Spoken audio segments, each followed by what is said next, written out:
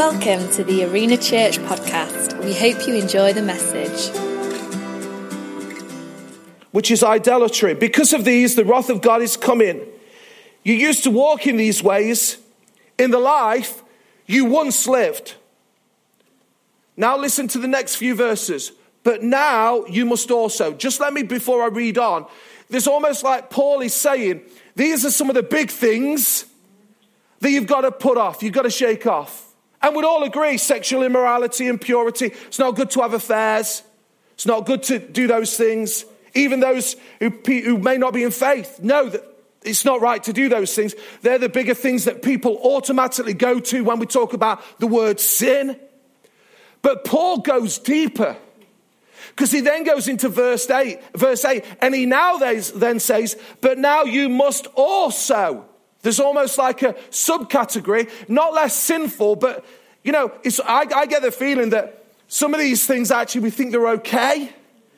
But Paul's saying, actually, these are stopping God's blessing over your life and over your church.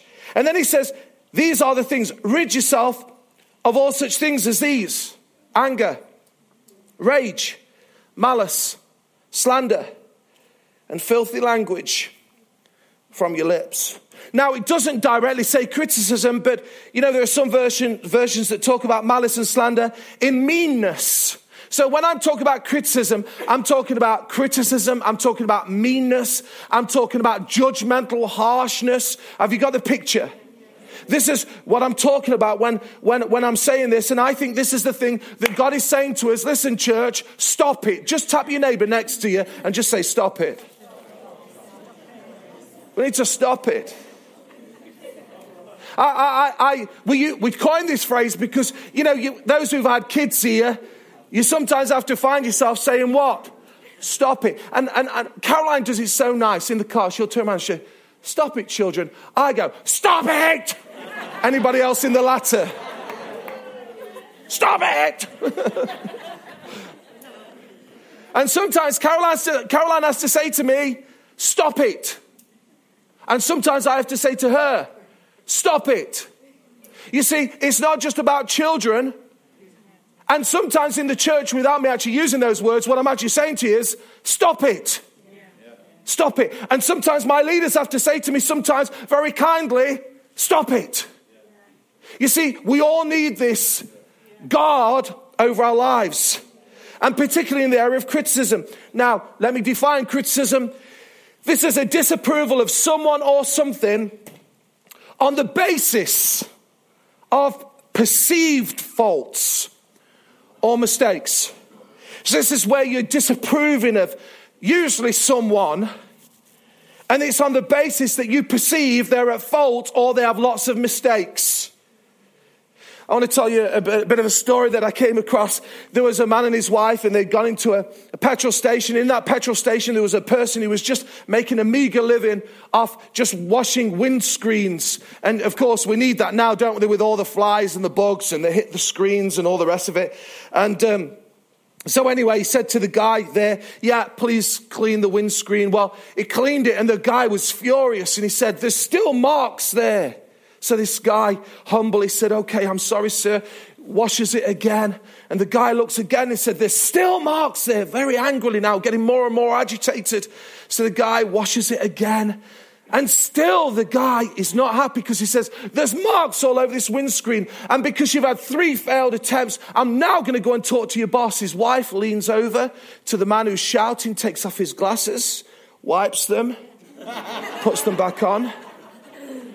And he realizes as he slumps in his seat that he was at fault all along. What a story. How many times do we criticize people, and yet the fault can often lie with ourselves? We all do it. We all have done it. I've done it. I've done it with other churches and other church leaders, other ministries and other ministers. When you think excess, and you hear that, you know, somebody's doing this and they're earning this and they're driving this. And I have to say I haven't done that for years, but I was just recollecting, and this was happening, and you have a lot to say for yourself. But the reality is I don't know what's happening in those people's hearts.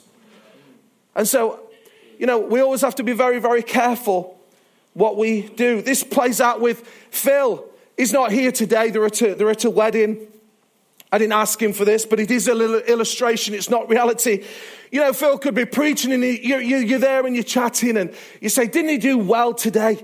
But he does get a bit overexcited at times, doesn't he? Or Tim and Helen, this lovely Helen's led today, and they're really nice people, aren't they? I'm really glad that they've come to this church, and really, this is only an illustration, by the way, okay? But I saw them at First Tuesday, and they said hello to everyone else, but they didn't come and say hello to me. So we say something nice, but then we criticize. The reality is it's probably when that's been happened and leveled against me, I wasn't thinking, I wasn't blanking them. And that wasn't a real illustration, by the way. I know that oftentimes I have been the meal over the dinner table. Because the pastor is eating, not literally. You might say, there's plenty to go around for everybody. Let's have a feast. Well, you said, look at what Kristian did today. Look at his children. We was with a pastor very, very recently. Some people in the church had said some awful things about his children.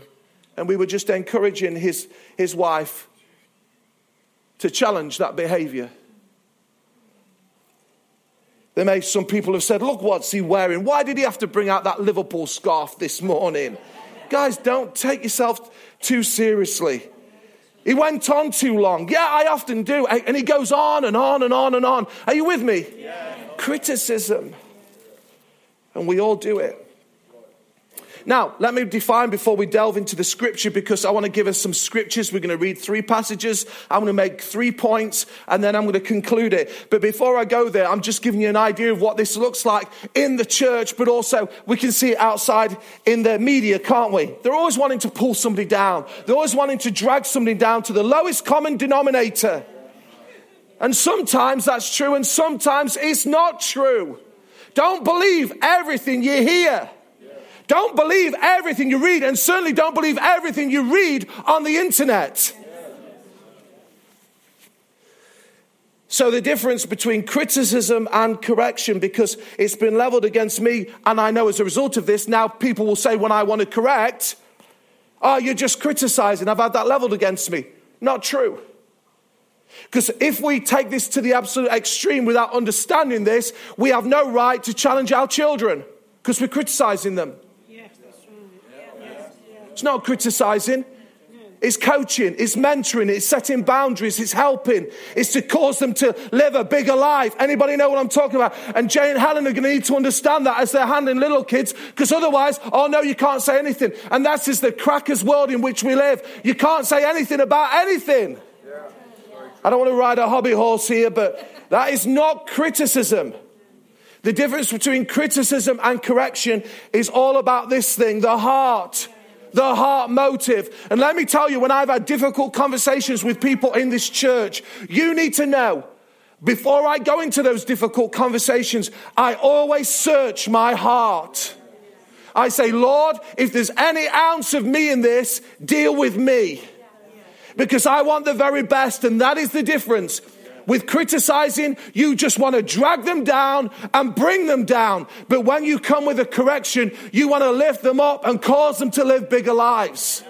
And that is why this church will continue to challenge behavior, because we believe in heart motive correction. What we are not interested in is judgmental harshness, meanness, mean-spirited criticism. Can I hear a big amen?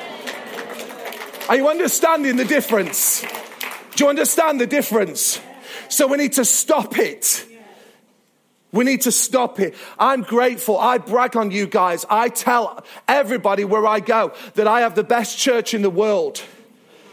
Listen, I honestly believe I have the best church in the whole wide world. I really do mean that sincerely. I am so glad that God called us to here and planted us here. I know that we are not perfect. We are not perfect. But I tell you what, we've got a great heart. I'm not bothered what people say about Ilkeston and the East Midlands or whatever. I love being here. Can I hear a big amen? But what makes this church good is that we guard these areas. So I'm just putting an underscore around this. You see, because it's easy for us to get entangled and we're not even aware of it. We start being harsh and mean and we think it's okay. And the other thing is, it makes us feel better about ourselves. That's often why people do it. But we need to stop it. So 3 passages, they'll come on the screen. I'm just going to literally read them. I'm going to read them slowly. And then I'm just going to make 3 points, if that's okay. Because the Bible has a lot to say about this. I will say, am I speaking to anybody today? Is anybody hearing me today? I said to Caroline, and she said, I've been ironing your shirt and I prayed that there'd be anointing on this shirt.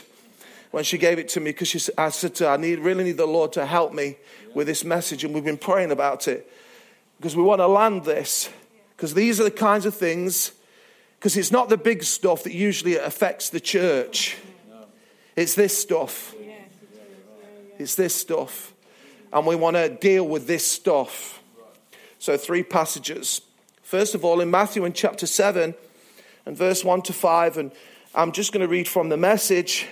I understand it's a contemporary take, but it's really, really helpful. And in Matthew chapter 7 and verse 1, Jesus is speaking to the crowd and he's basically saying, look, don't pick on people. Don't jump on their failures. Don't criticize their faults. Unless, of course, you want the same treatment. We have a rule in our house. It doesn't always work perfect, but it's this. And I was taught it by my mum and dad, and Caroline was taught it by her mum and dad. Thank God for good parents. Do unto others as you'd have them do unto you. So Isaac, you can't be harsh with your sister, because in the same treatment you give that, it'll come back to you. The same measure. Ooh. I like that. I like his voice. Let's carry on. That critical spirit, which he's talking about, has a way of boomeranging.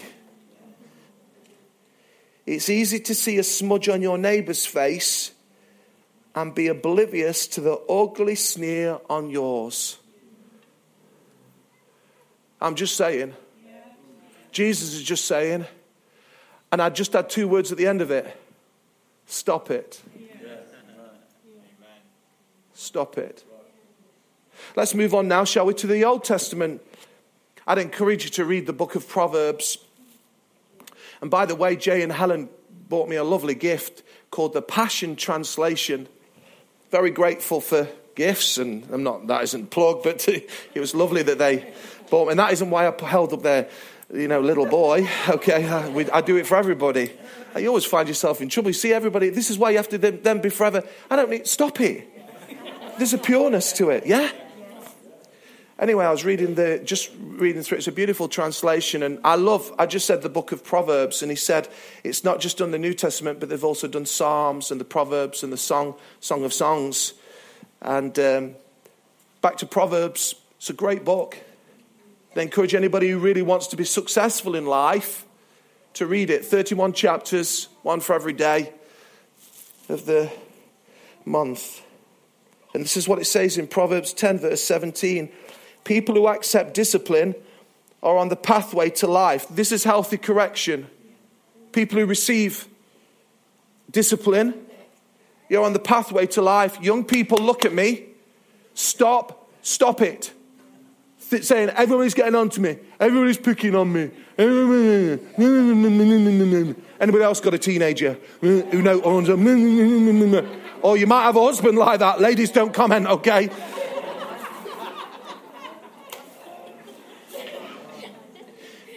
If it's done out of a right heart and you receive that discipline, it's the path. This is the Bible. This isn't my words. It's the pathway to life. Who wants to have that life in all of its fullness? But those who ignore correction will go astray. Verse 18. Hiding hatred makes you a liar. Listen, slandering others makes you a fool. I have been in contexts where it's gone way too far, and actually the person who's now talking looks a complete, I'm going to say it, we're not allowed to say it in our house, but I can say it in the church, idiot. And everybody knows it. Because they're just slandering, they're mean-spirited, they're harsh, and they think they're okay. No, they're not. And I am not talking about something that's outside the church. Unfortunately, I'm often talking about a group in the church. Verse 19, too much talk leads to sin. Be sensible, this is the Bible, and keep your mouth shut. Does anybody need just a help to understand what that last bit means? The Bible is so plain, so clear, so profoundly simple. I'll read it again. Too much talk leads to sin. Be sensible and keep your mouth shut. If you haven't got anything nice to say, don't say anything. Yeah, I think that is deserving of a... So we've looked to the words of Jesus. We've now looked to the words of Proverbs, which is incredibly profound. And now we're going to go to something that is a very, very theological book, certainly in the context of grace, because I want to take us back to the New Testament and look at the book of Romans. But again, to simplify it, I'm going to take it from a contemporary version, because Paul is now addressing this church in Rome. So the church is now started. The early church is now established. And this is what he says. Verse 1 from Romans chapter 2. Those people are on a dark spiral downward. But if you think that leaves you on the high ground, where you can point your finger at others, think again. So he's saying basically they're going somewhere where they shouldn't be going, but that does not give you an excuse to start pointing fingers and throwing stones. Because every time you criticize someone, you condemn yourself. I don't care whether you think your boss is a prat. I don't care whether you think that your neighbors are complete buffoons. I don't care whether I really don't. The Bible is very, very clear. Because every time we criticize, we condemn ourselves. And then Paul goes on to say, it takes one to know one. Judgmental criticism of others, listen, is a well-known way of escaping detection in your own crimes and misdemeanors. Whoa. But God isn't so easily diverted. He sees right through all such smoke screens and holds you to what you've done. Wow. Who is saying this? The Bible. God is speaking to us. And here on the 2nd of June 2019, the day after Liverpool picked up the Champions League title, I'm just saying, don't criticize me, okay? I'm just speaking truth.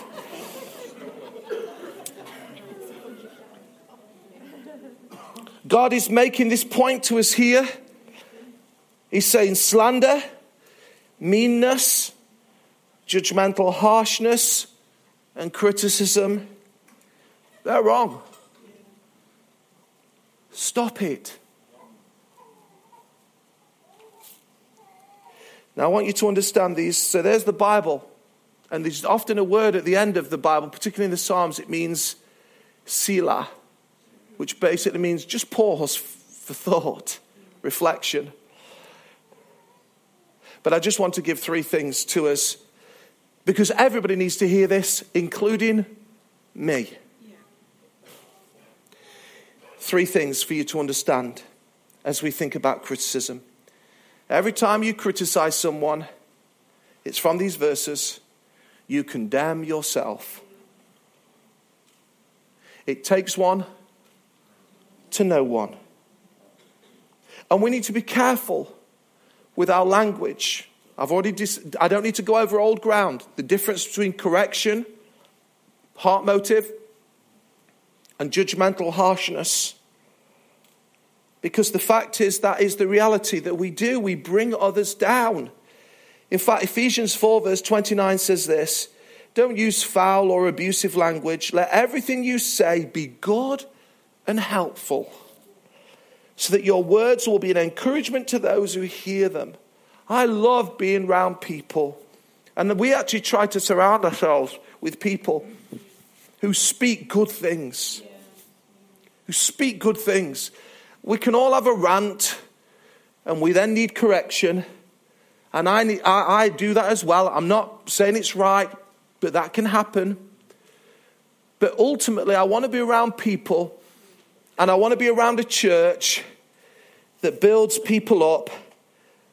The words of our mouth are good and helpful and are not discouraging, because, if we speak discouragement, it'll come back to us.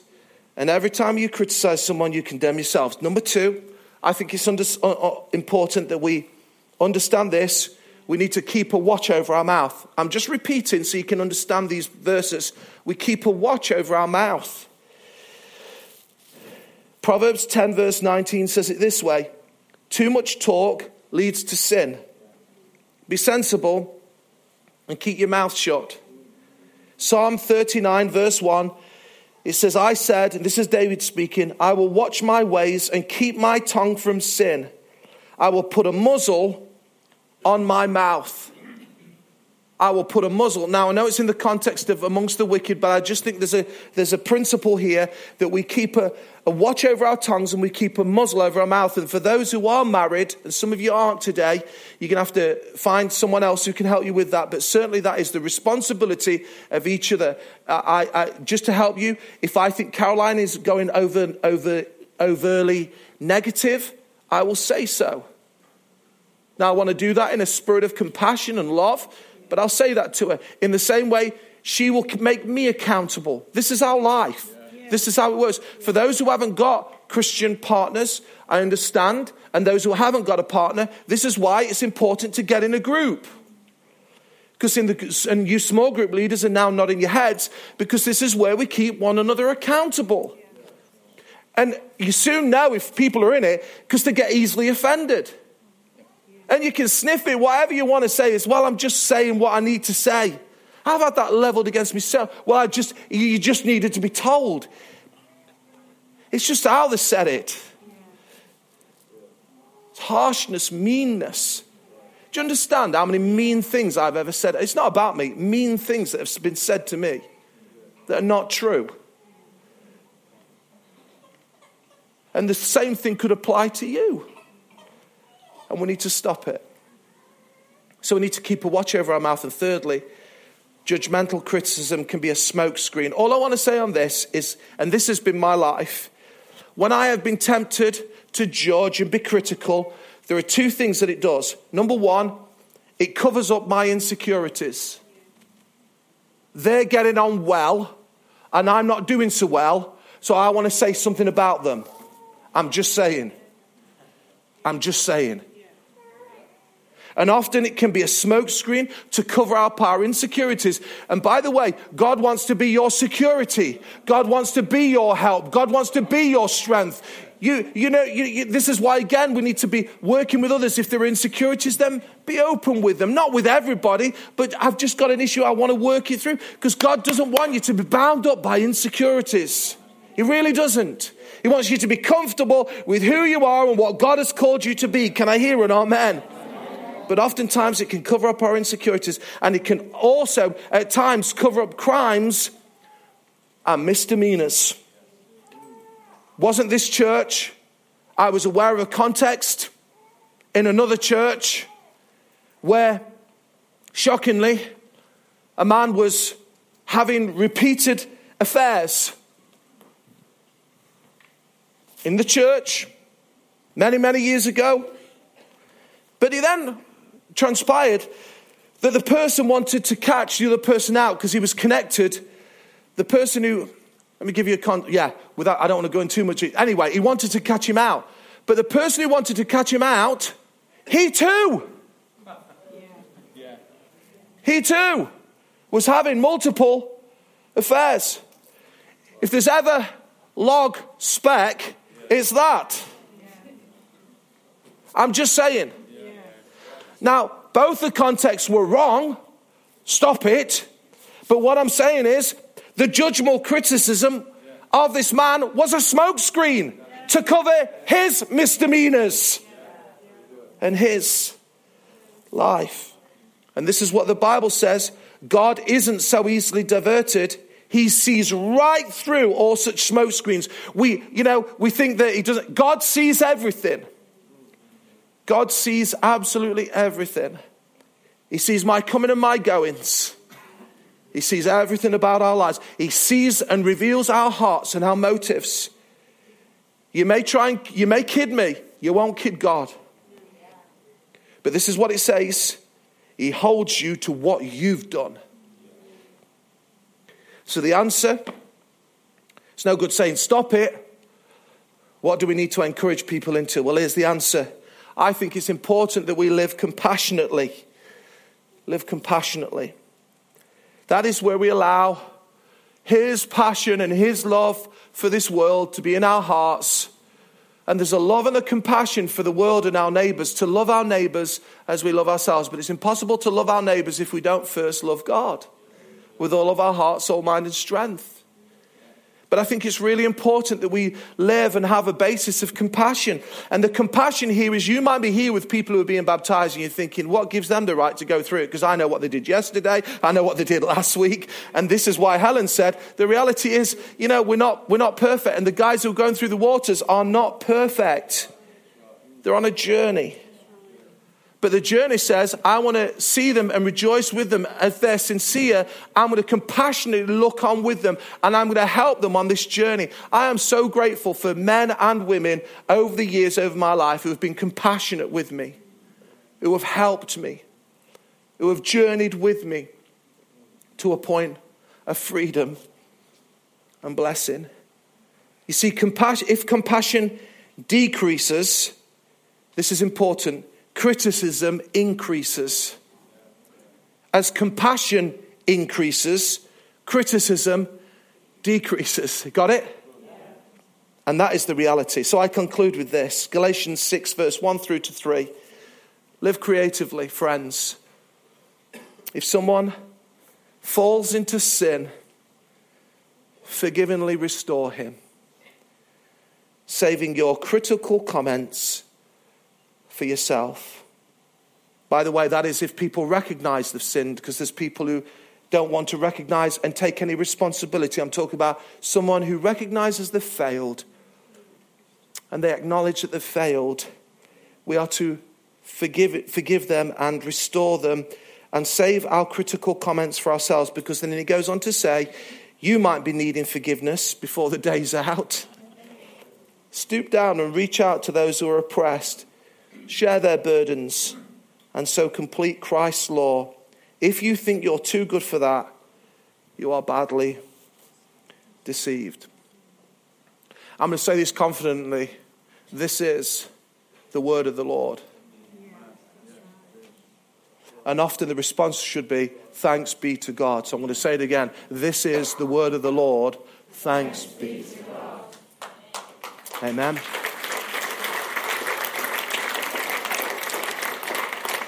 I wonder if the guys would jump on the platform. Come on, I want to see how energetic you guys are. Jump on the platform.